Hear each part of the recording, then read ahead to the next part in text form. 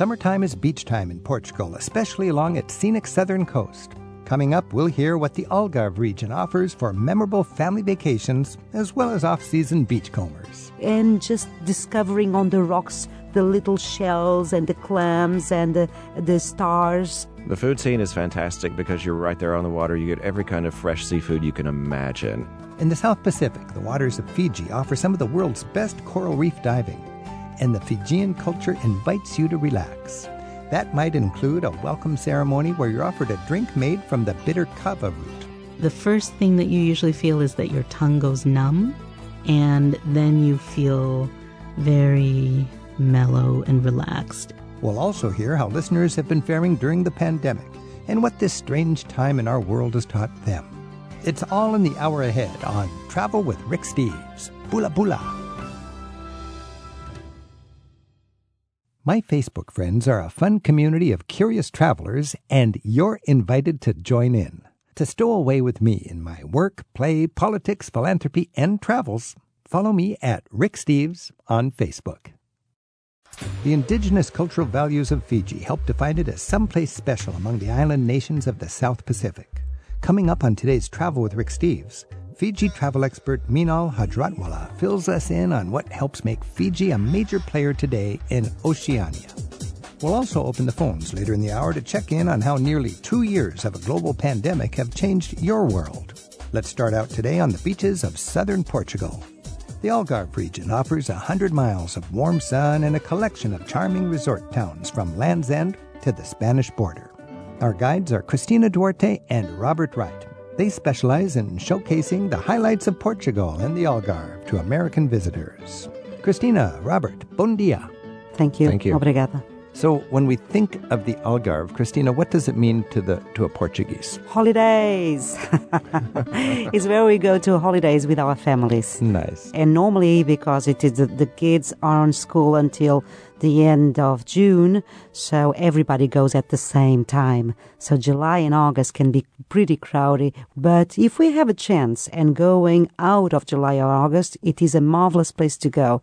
Wonderful beaches, wonderful food, very good offer of places where to stay, hotels, and also houses that we can rent, houses or apartments. And June is absolutely beautiful. Until the first week of July, it's quiet. So that is interesting that there's a huge bell-shaped curve of demand. And in the summertime vacation, Yes. it's everybody's down there. Yes. Now, Robert, when you think of the popularity among locals, and you were local, are the locals looking for a big resort, or are they looking for the cute little cove or the little town that hides away? I think locals are looking for just basically good, nice, relaxing beaches wherever they may be. Right. Because what Christina was saying is it's kind of like when you go off-season, a little bit off-season, you have to think that you can't go to Nazaré. You can't go to the beaches that are up north because the weather's still not quite. Oh, that's a good point. Because there are good beach resorts north of Lisbon, but if you're a little bit shoulder season, you want to go in the south. You want to go south because you're guaranteed good weather. Down there by Morocco. Yeah.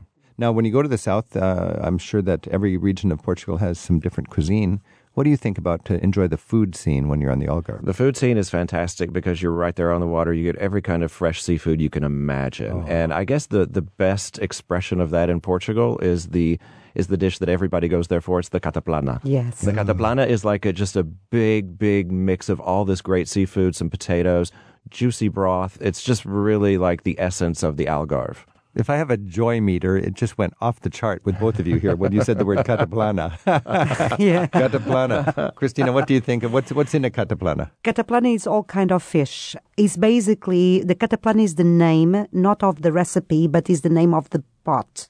And it's a fun thing to buy as a souvenir. I noticed a lot of people like to buy the cataplana. It's a copper clam-shaped pot, so it's like a double pot with the pot and the cover, and we slice onions, potatoes, and the fish in raw, and we just leave it to steam in very low cooking. Okay. So all the flavors of the fish, the different ones are there. So more variety of fish you have, more it becomes good, of course. Now, when I'm researching the chapter in our Portugal guidebook for Salema, which is my favorite town on the Algarve, every restaurant is so proud of their cataplana. Oh, yes. yes. And each one must be a little bit different. Robert, how could a cataplana be different from one restaurant to the next? Well, first of all, depending on the catch of the day, whatever is available, that's one thing. Another would be maybe the type of vegetables you add to it. You could add red peppers. You could not add red peppers.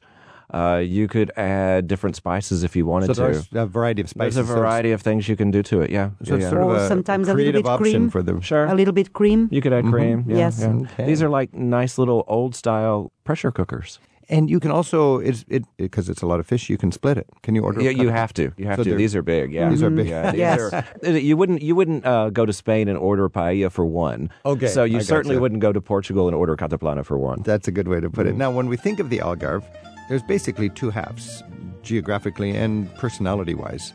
How would you characterize the East and the West, Robert? I would say the East is a little bit more laid back, less touristy, a little bit. Seems less dramatic to me. It is less It dramatic. is less dramatic. Less dramatic. Yes. There's less hubbub and like not really a lot of stuff going on. Because in the West, you've got these postcard perfect rock formations Right. that people just love. Yes. What are we talking about there, We are Christina? talking about rock formations by the sea, and we can actually visit them because they are in many small town fishing towns. You can either organize your tour on the caves by a local company. So the big city, Lagos. Yes. And they have little $15 boat rides out to the rocks. Yes, it is about 1 hour. And it's very nice because you can get actually inside of these caves and you have this emerald, beautiful sea colors and also the formation of the caves of the rocks are absolutely beautiful. But if a person is in a smaller place like Salima, you might find, a fisherman that has a little boat. Has a boat, will yes, take a you little out for boat a and while. takes you out for a while, for half an hour. Now that's Yes. a fun way for a fisherman to Yes. make a little extra Yes, money, yes, and it's a fun way exactly. for a tourist to Yes. have an unforgettable experience. That's with a local. Yeah, with with a a local. local. Very nice. Our guides to Portugal on Travel with Rick Steves are Lisbon-based Christina Duarte and Robert Wright, who lived in Lisbon for many years and is now based in neighboring Sevilla in Spain. We have links to our guests with this week's show notes at ricksteves.com/radio. Our phone number is 877-333-RICK. Gary's calling from Rochester in New York. Gary, have you been to Portugal? I have, and to your guest, bon dia. Bon dia. All right. So what was your experience in the Algarve, Gary? I had come back from Morocco, and I was a graduate student. I was traveling around, and I was in Huelva in the southwest corner of Spain, and some friends I had known said, if you get that close, you got to go over to the Algarve. And my ultimate destination was Lisboa, but the train takes you right along the coast. And I stopped in Faro, and you're right, Faro is not a tourist town that I recall, but it's a beautiful small town, and you can get around in it, and there's some wonderful people there. Did you find an expat community down there? Because I know a lot of Brits like to head down to the south coast of Portugal. I've got a friend who retired down there. Yep, actually, I asked some people in town, where's a good place to stay, and they said there's a small hotel on the village square, and they had Portuguese flags and British flags out in front, so I said, so I'm going to try that. And I went in, and it was a couple from England. They had been there, opened the place for a few years before, and they had a nice little British happy hour, kind of a British pub.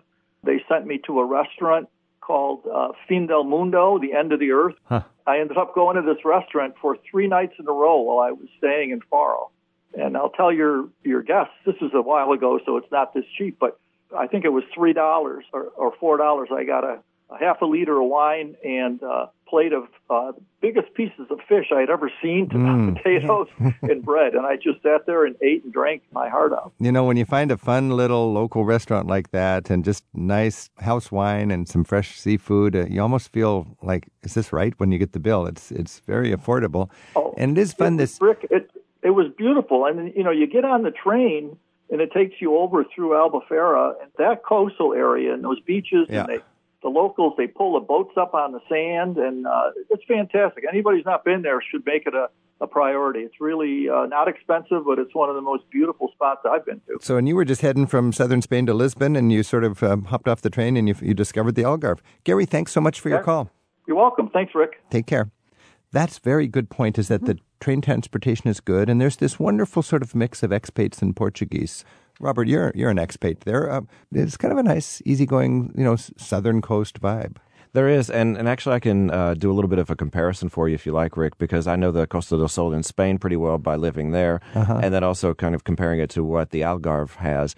There's really, if the Costa del Sol is so developed and overrun with just the same kind of tourists, but it's just more developed. And so you go to the Algarve and you get a much more relaxing experience. There are expats there. Yeah. There's people, there's Dutch, there's British, there's people from everywhere. But it's on a much smaller scale, and there's not nearly as many high rises. Because it's on a much smaller scale, I think there's an attitude that they're going to mix in a little better, because there's so many Belgians in this Belgian favorite town on the Costa del Sol, and so many Dutch and so many Germans and so many Brits that they become British enclaves or German enclaves that are looking not for a change in culture but for a change in weather and a nice beach. Sure. That's the Spanish Costa del Sol. That is. You don't find that really on Not as much Portuguese. in remembered Portugal. And a lot of the little hotels happen to be run by British expats, which means there's no communication problems. That's true, and So we get a good hotel experience or a good homestay experience. For sure. And there's no problem with communication either. And that helps a lot. This is Travel with Rick Steves. We've been talking with Robert Wright and Cristina Duarte. We're talking about the south coast of Portugal, the Algarve. And let's just close with your favorite Algarve moment. Robert, if you just wanted to capture one iconic experience or one unforgettable memory on the Algarve, what would it be? I think for me it was the very first time I went out to Cape Sagres. So growing up in the United States and then moving to Europe and hearing all these stories of exploration and Henry the Navigator and everybody who went out, and to actually physically see the sunset right there on the Cape. Looking out at the sea where they didn't know if there was dragons out there. Didn't know what was there, and just looking out west and knowing that, wow, there's a lot of space between here and where I'm from. Yeah. Standing on what feels like the tip of the earth. It really does feel like the end of the earth. Yeah. Oh, my. Christina. For me, it's like, as family vacation. Yeah. And it's a wonderful place to take the children, and as a family, just looking to the kids and seeing how much fun they are having at 9:00 in the evening when it is still light and they are digging holes in the sand and just having their time to be children and just discovering on the rocks the little shells and the clams and the stars. All that makes part of it. They're putting together the little pieces that when they're your age, they'll look back and think, exactly, my mother and father gave me a beautiful childhood. Yes, that's what we like to take our children for, is like also building the mosaic of their memories. And as young at heart travelers, as kids at heart with a passport, we can all enjoy that. Yes. We can put together those memories we'll cherish for the rest of our lives. Cristina Duarte, Robert Wright, obrigado. De nada. Obrigado. Bon dia. Bon dia. Bon dia. How's my Portuguese? Good. Yes. That's all of it. I just exhausted it right there. We are not very demanding either. That's one thing I love about Portugal. Wasn't he a nice young tourist? He said bon dia and he said obrigado. That's all you need. Next, we dive into the culture of Fiji in the South Pacific. And later in the hour, we'll check in to hear how you've been holding up, even as you've had to readjust your travel plans around border closures. Thanks for coming along in our journey each week on Travel with Rick Steves. Fiji. It's your quintessential South Pacific getaway. Tropical, unspoiled, gorgeous, pristine beaches. But what's unique about Fiji is the strength of its indigenous communities and how traditional lifestyles and cultural sensibilities are a part of your visit. And we're going to learn about that right now as we're joined by Meenal Hajratwala. And Meenal is the author of the Moon Guidebook to Fiji. Meenal, thanks for being with us. Thank you, Rick. You write the book on Fiji, and reading through your book, it really occurred to me Fiji is unique in the South Pacific because of the strength of its indigenous communities. How did Fiji come to be such a special place in that regard? Fiji has a really unique colonial history. It was colonized very late and then fairly briefly, and the Fijian people were not ever enslaved or forced labor en masse. There were instances of that, certainly through the colonial history. But in general, the Fijian people retained ownership of their land, and their stewardship in terms of the environmental impacts on their land is really just such an inspiration, and something that I think in this age where we're all becoming conscious of climate change and environmental stewardship, something that we can all learn from. That sounds wonderful. Is that unusual in the South Pacific? What's the opposite extreme? Are there some island nations that are basically completely foreign owned? Sure. I mean, the really extreme opposite is Nuare, which was colonized and mined for phosphate and is now basically uninhabitable. And Fiji, and there are a number of islands in the South Pacific that have been rendered uninhabitable either through that kind of, devastating colonial impact or climate change. And Fiji has actually been a leader in taking in refugees from those islands. So there are places where, you have whole villages that are resettled from other island nations. So that is interesting just from a tourism point of view, because that's a big industry and a big employer. The islands, Fiji, for example, that had the indigenous control, that took care of their environment, did not sell their soul to international economic interests. They're the ones that today would have, understandably, the most thriving tourist industry. Yes, and they're really working hard to protect their natural heritage as well. There's a very interesting model that has been pioneered in the last decade in Fiji, where the local communities are taking over and protecting their own waters. And this local marine management system has become a model throughout the South Pacific, because in the old days, what used to happen is that when a tribal chief passed away, the tribe would set aside the waters, a segment of the waters, and say there's no fishing in this area for a certain number of months. And then after that period, they would fish those waters, which of course would then be replenished, and have an enormous feast to honor the chief who had passed away. These were called tambu areas. And what they have done now is that they've designated tambu areas with the cooperation of the tribes and the chiefs. The chief doesn't have to die. They decide, okay, this portion of our waters is not going to be fished ever. And they set it aside either temporarily and they rotate it, or permanently as a sanctuary area. And then the warriors of the tribe police and protect that area. Do you ever think very much about how it's kind of ironic in the past societies here in North America or in South Pacific that had embraced indigenous values? It was kind of charming and idealistic, but not really in keeping with the times. But now when we get to where we are today, we look back and we see that the societies that are thriving are the ones that did embrace these kind of hippie, religious, indigenous cultural sensibilities, and the ones that are struggling and even failing in the case of a lot of other island nations in South Pacific are the ones that completely sold out to modern economics. Yeah, and some of them, didn't have much choice in that selling out either. Some of them were just taken over and, by force. But yeah, I think that Western societies have a lot to learn from. We can learn. It's indigenous practical. values. It's not just idealistic. It's practical, because it is. Fiji is living off the land that it was blessed with. Yes, and in Fiji there is this concept called mana, which is the spirit of something. And it's an integrated concept from what I understand as a non-Indigenous person.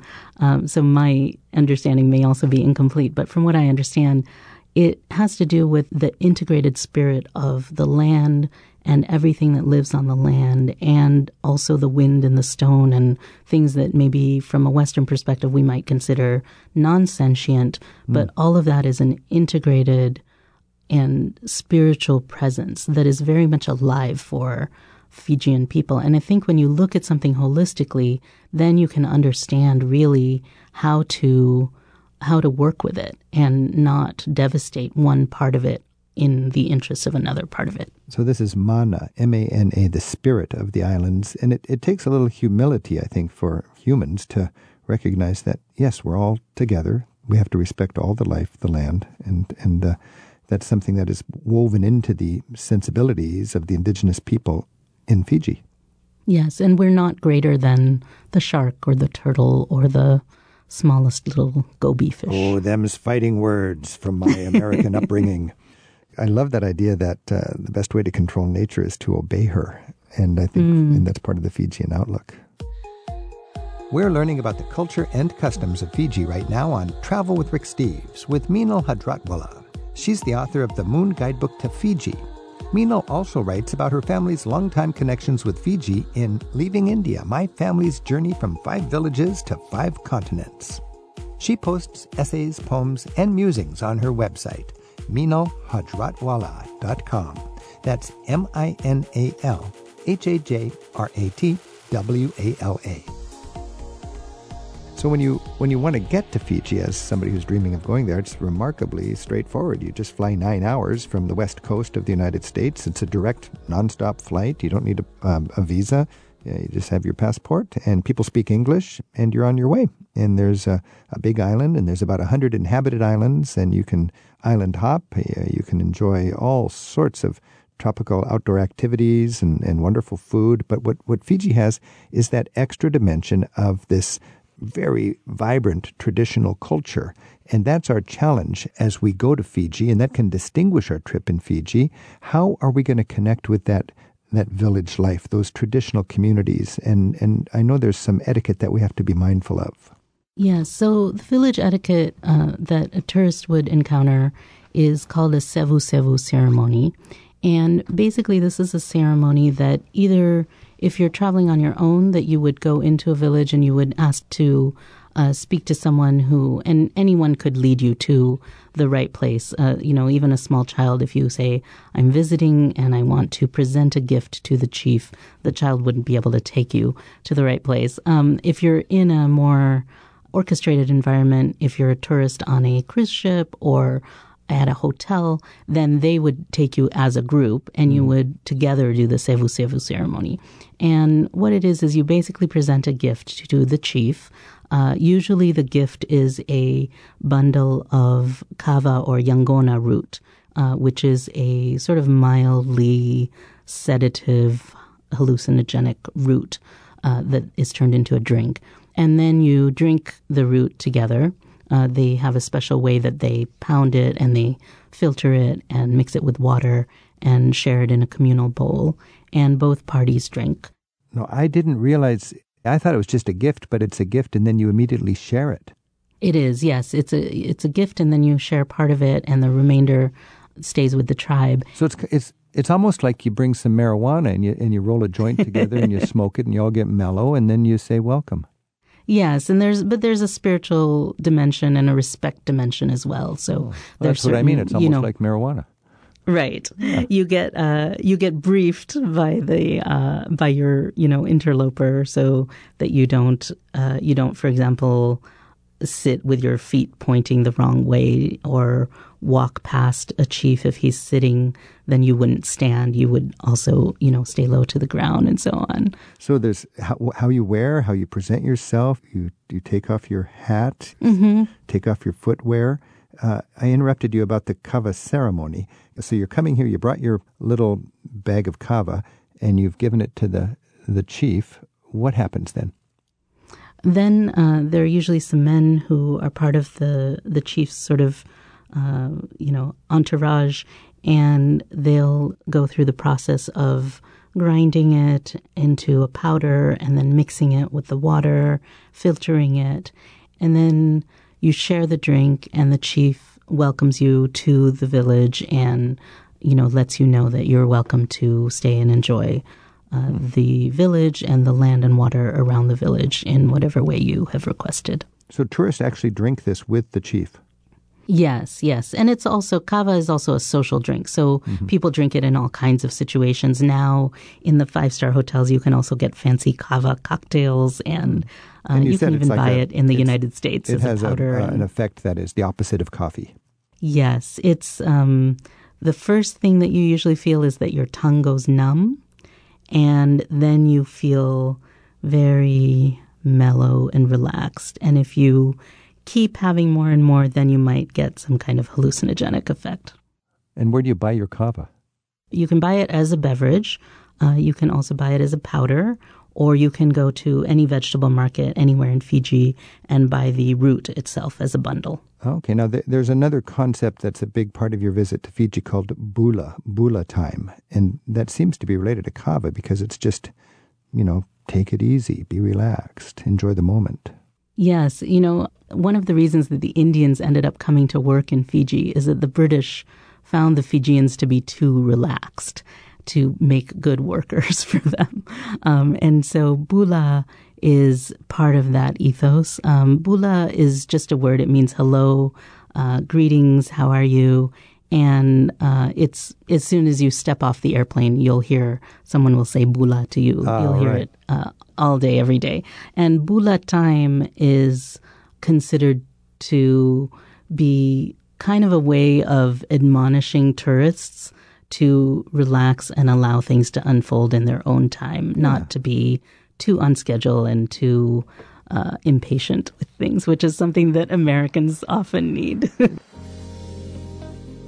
It's a country made up of some 300 islands surrounded by clean and warm ocean waters. We're learning about the culture of Fiji right now on Travel with Rick Steves with Meenal Hajratwala. She's written the Moon Guide book to Fiji. We have a link to her work with this week's show at ricksteves.com/radio. This is really interesting. So when the British came, they wanted to make money. It's the only reason the British came was to make money. Of course. The local people were just too relaxed and easygoing and, let's do it tomorrow. So the Brits actually imported people from India to do the hard work because they weren't quite into kava and bula. And that's why today about a third of the population is Indian heritage? Yes, that's correct. Huh. And, the Indians who came were indentured, so many of them were kind of tricked. They didn't quite realize they were going that far away from India and that they would be doing hard labor on plantations. So I don't know that they would have volunteered to sign up for that kind of labor either. I doubt it. This is so fascinating. What about gay rights in an island like Fiji? Can gay travelers feel comfortable? Yeah, that's a good question. Because I know that legally it's in Fiji is not that progressive. Yes, so it's not illegal in Fiji. There's no anti-gay legislation. At the same time, there's no gay marriage and there's no specific rights. There's no non-discrimination policy and all of that. It's kind of one of those middle places. There's a very conservative religious element in Fiji, both among the indigenous Fijians who are mostly Christian and among the Indian Fijians who are mostly Hindu and Muslim. And a lot of that conservative religious element is pretty anti-gay. The Prime Minister of Fiji was quoted a few years ago as saying that if gay people wanted to get married in Fiji, they should just go off to Iceland or somewhere else, that it was never going to happen in his lifetime in Fiji. And that Wait a said, minute, that's not very bula. That's not very bula at all. And that said, there's a vibrant gay rights community. There is visibility. The gay and transgender people have been in Fijian communities forever, of course. And my experience is that villages the world over are generally pretty accepting. You can be anything within your own village, even if people may not quite like it or they may look sideways at it. But there is a kind of way that a village holds everybody within it. Particularly in the tourism industry, you will find a lot of gay people working because it is a place that they can kind of, leave the conservative society to some extent and have a little more cosmopolitan exposure. And given the inclination of the locals to be conservative and the Muslim and Hindu and Christian faith of the people there, what sort of modesty concerns should visitors have? Because I think a lot of times travelers are sort of not very sensitive or thoughtful to what are the local considerations. It's not just one beach party. Right. So I think Fijians are pretty used to, tourists doing their thing in tourist spaces. So people wear bikinis and everything on the beach and so on. But if you're in the towns, you would want to dress in, a proper shirt and pants or shorts. And there is not very much public display of affection in Fiji, even heterosexual. So people would not generally be kissing or making out in front of other people. So that's something that I would also say to respect. This is all very important, and it's a good reason to have a guidebook, because you might not know this if you didn't have some information, and that's, I'm sure, one of the reasons you've written the Moon Guidebook to Fiji. Absolutely. We've been talking with Meenal Hajwatwala, and we've been learning about Fiji. And Meenal, if we could just wrap up with a favorite moment that a visitor, with your help, might enjoy, experiencing that mana spirit of Fiji. So on Taveuni Island, which is the Garden Island, there is a dive master named Annie. And Annie was one of the first Fijian divers to map the reefs of Fiji. And so there's a dive site named after her. And I was lucky enough to go with Annie on her boat to her dive site and see her talk about her diving in the early days of diving being explored in Fiji, and the connection that she had to not only the island, which was her home, but the water, which was also her home. And that was very special to me, that she knew the water, she knew the fish, she knew the tides, she knew the, tiny little nematodes that live in the water. It was just all her home, and it wasn't the way that we think of my home as my house on this piece of land. It was a much wider and broader sense of home than anything that I had experienced in my life. And that's that beautiful mana spirit, that tradition of respecting the oneness of creation, the people, the land, and all the life. Very special place. Meenal Hajwatwala, thank you so much for inspiring us to take a better and a more thoughtful look at Fiji. Thank you, Rick. I really enjoyed it.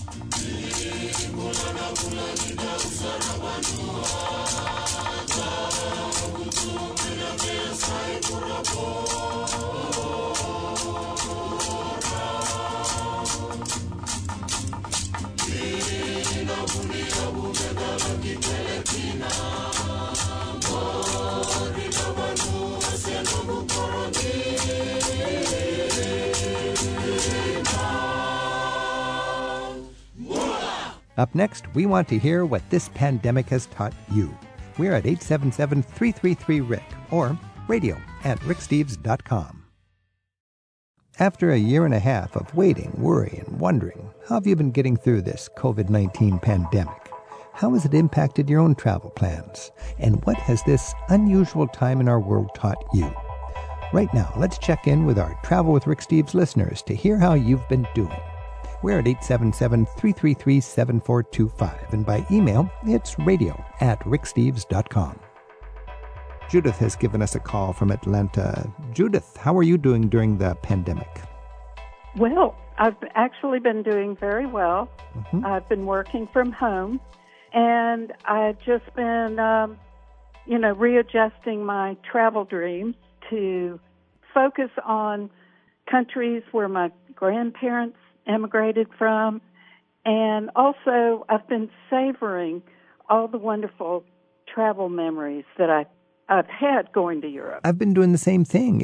I didn't realize what a treasure those travel memories are, and I've been reading through old journals, and they've just been sparking memories that had slipped away, and we really have a lot to be thankful for when we've had the privilege and the opportunity to travel in the past. And we can also dream about travels coming up. What's your heritage? Where are you thinking of going to the old country?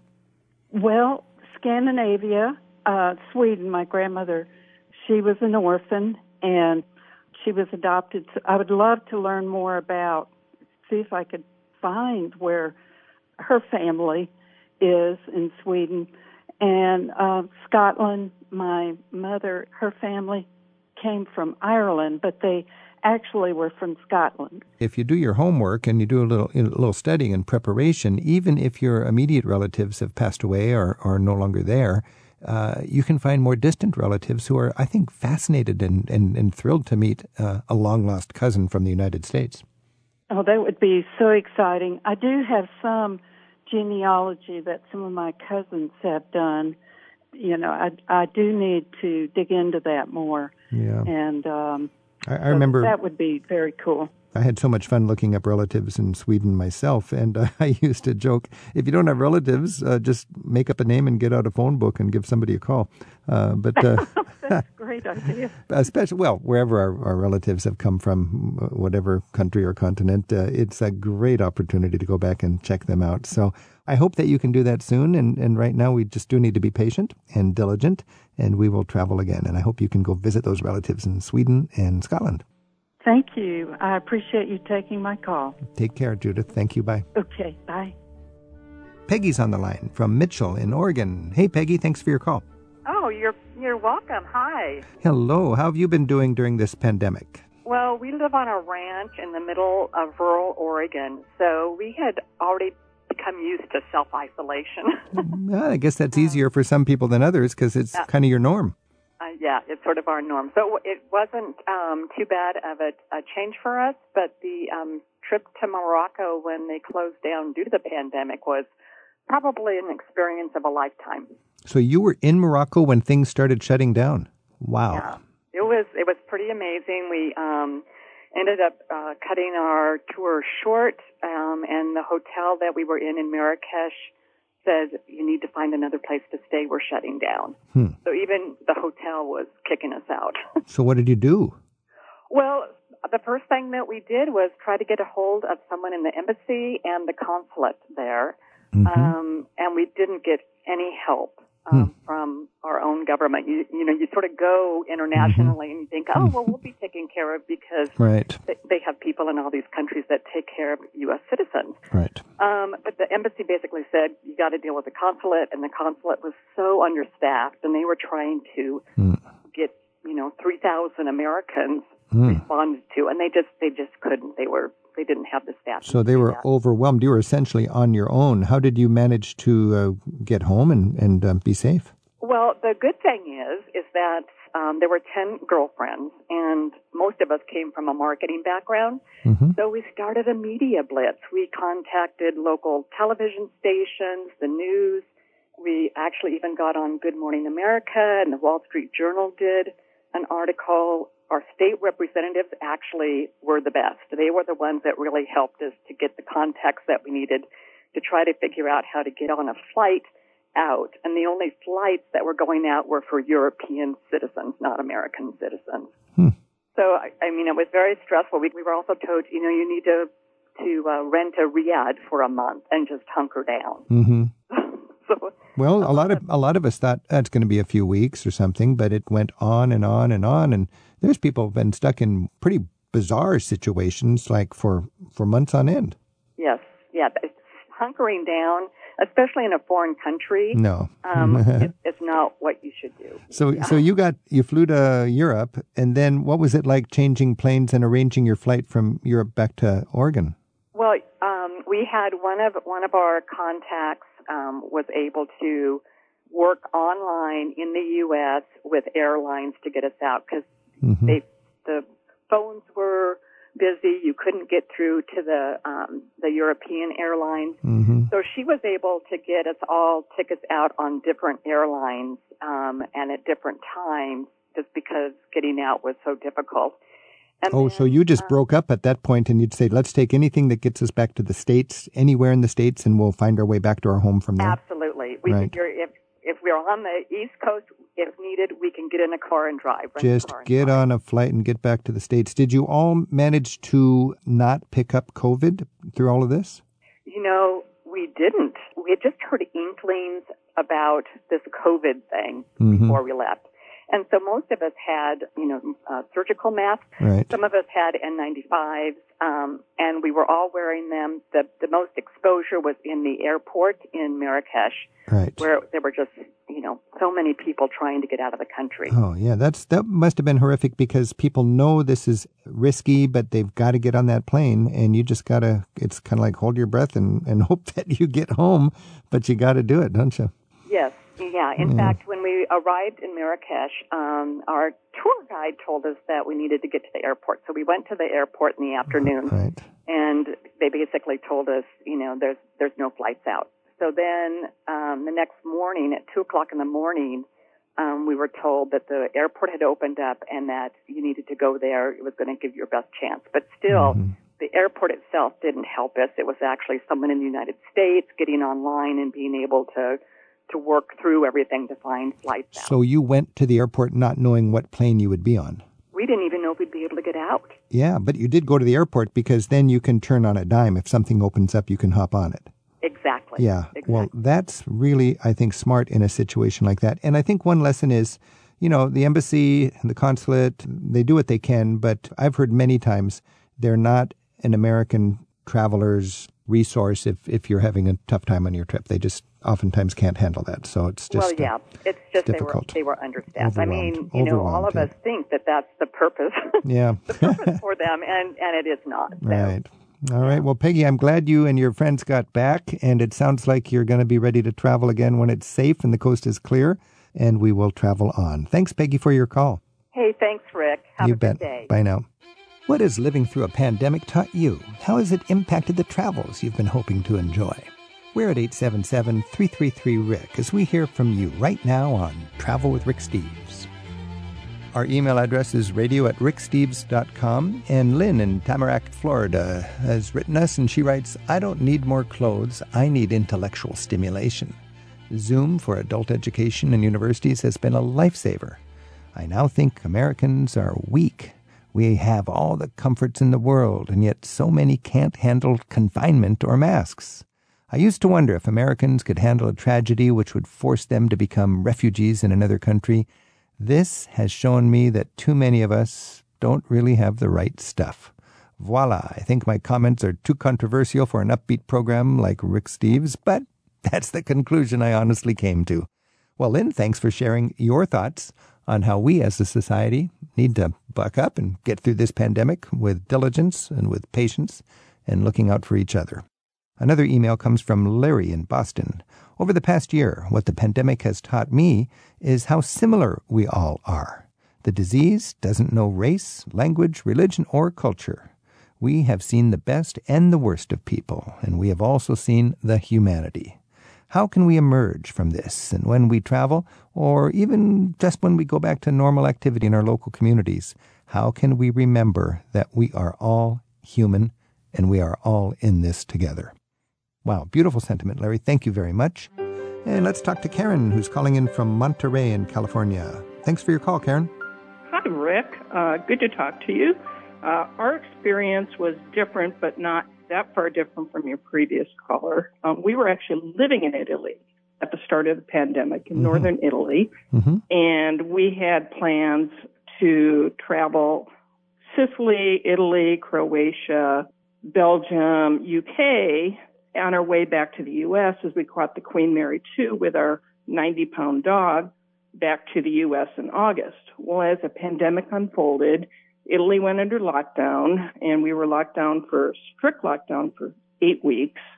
And with the dominoes of our well-planned trip kept falling and falling and falling. So all of a sudden, all your travel plans are canceled and you're stuck in Italy. First of all, tell me about the 8 weeks of strict lockdown, because I think that's really interesting. So we could only leave the house. One person could leave the house at a time or apartment and either go to the hospital, go grocery shopping, or go to the pharmacy. Or in our case, we could take our dog out to do his business. But we could not walk more than 250 meters from our house. I've heard, by the way, Karen, that dogs were in high demand in Italy because it gave you an opportunity to go out if you needed to. If you had a dog, you had a little extra fresh air. And apparently there were many people who took turns taking their dog out. Their dogs probably lost weight while everyone else gained weight. Good. Okay, well, 8 weeks of serious lockdown. Where were you at this time? We were in Verbania, Italy, on Lago Maggiore. Oh, Lago Maggiore. So that's up in kind of resort area in the north of Italy on those beautiful lakes. And then things started opening up after that 2 months of strict lockdown, and you just managed to make lemonade out of lemons. We did. We decided we would go see parts of Italy that we'd maybe seen before, maybe not have seen before, but saw it with Italian tourists and no crowds. We went to Venice, and when we were up in the balcony of St. Mark's, we could count 5 people on the square. Wow. We went to Cinque Terre, and we were on a train platform waiting for a train for 15 minutes without a soul. Two experiences you will never get otherwise. I mean, on that balcony in Venice on St. Mark's Square up on top of the church, you look down and it is a sea of people, and you saw an empty square. It was an empty square. We would sit in an outdoor restaurant, and we were the only people sitting in the restaurant. So we got to travel. We did 4 separate trips over the course of June through September. And then about in October, when COVID started going up, we kind of made the decision we need to figure out how to get back to the States, because the plan was always to come back in 2020. So we ended up using a freight pet relocator to get our Barley back to the States, because he's 90 pounds, can't be in cabin. And that was quite the challenge. Italy actually did an embargo on pets, so then that everything blew up once again, and we had to reschedule. And it turned out we ended up coming back on November 25th. What a story. I should have said, instead of making lemonade out of lemons, you made limoncello out of lemons. And you really, it sounds like you enjoyed. And Italy, that nobody will ever again be able to experience. Of course, it was a difficult time for Italy. And thank goodness you made it through healthy and safe. And you got home and ready to put that trip back together again when everything settles down. Yep. Since we've gotten back, we've kind of hunkered down. Our plans this summer are to do a road trip. We need to be patient. We need to be patient. Flexibility is what we've learned. Flexibility, patience, and right now it's a matter of all of us getting our vaccinations. And in due time, we will be traveling again. Hey, Karen, thanks so much. That's an amazing story. For the rest of your life, you'll be able to wow people with that one. Exactly. Okay, take care. Bye. Good talking to you. Bye. You too. Our Travel with Rick Steves listeners are sharing their thoughts and experiences of living through months of closures during the global pandemic. You can email your thoughts to us anytime at radio@ricksteves.com. And here's an email from Scott in Chicago. This pandemic has shown me I don't have any friends, only a handful of acquaintances. If I did realize it, I would have strengthened the relationships I had. It has also shown me how much theater and travel define me. It took both those passions to disappear before realizing it. I love theater. It's my love and my passion, my reason for being. Travel is a close second to those feelings. I am extremely lucky to have the means to do both. This past year, I've hung on to the hopes to do both again. And I think I realized I need to schedule those big once-in-a-lifetime trips, like Egypt or New Zealand, that always seem to be put off for something easier. Wow, Scott, you've been doing some good thinking, and I think this is a great time for all of us to do some thinking as we endeavor to come out of this pandemic better for it and more thoughtful. And Michael's on the line from Ballston Lake in New York. Hey, Michael. How are you, Rick? Doing great. How are you? I'm living the COVID dream. Well, you know, if you're living, you got something to be thankful for there. And if you've got some travel dreams that you're nurturing, COVID can derail our travel plans, but it's not going to stop our travel dreams. No. My wife and I are both teachers. I teach history. My wife teaches French. And we plan trips often, and actually had trips planned the last 2 summers with COVID changing those. But all it's done really is allowed us more time to kind of look into everything else that's out there and kind of expand really the kind of interest that we have in traveling. You know, I've been working on that same thing myself. I've got this notion of employing a traveler's mindset right here at home. And we can do that by traveling vicariously different ways and celebrating different cultures and history and so on. Yes, I completely agree. As I said, my wife and I have, and thank you for this, we've both used your videos in our classroom. Oh, good. Are you using the Classroom Europe program that we made? Yes. Well, and I just would love to plug this. It's a free gift we've made for teachers, and it's taken our 150 TV shows and broken them into 500 little teachable clips. And I just love the thought that history teachers like you and French teachers like your wife can take advantage of that and help take their students traveling as they teach.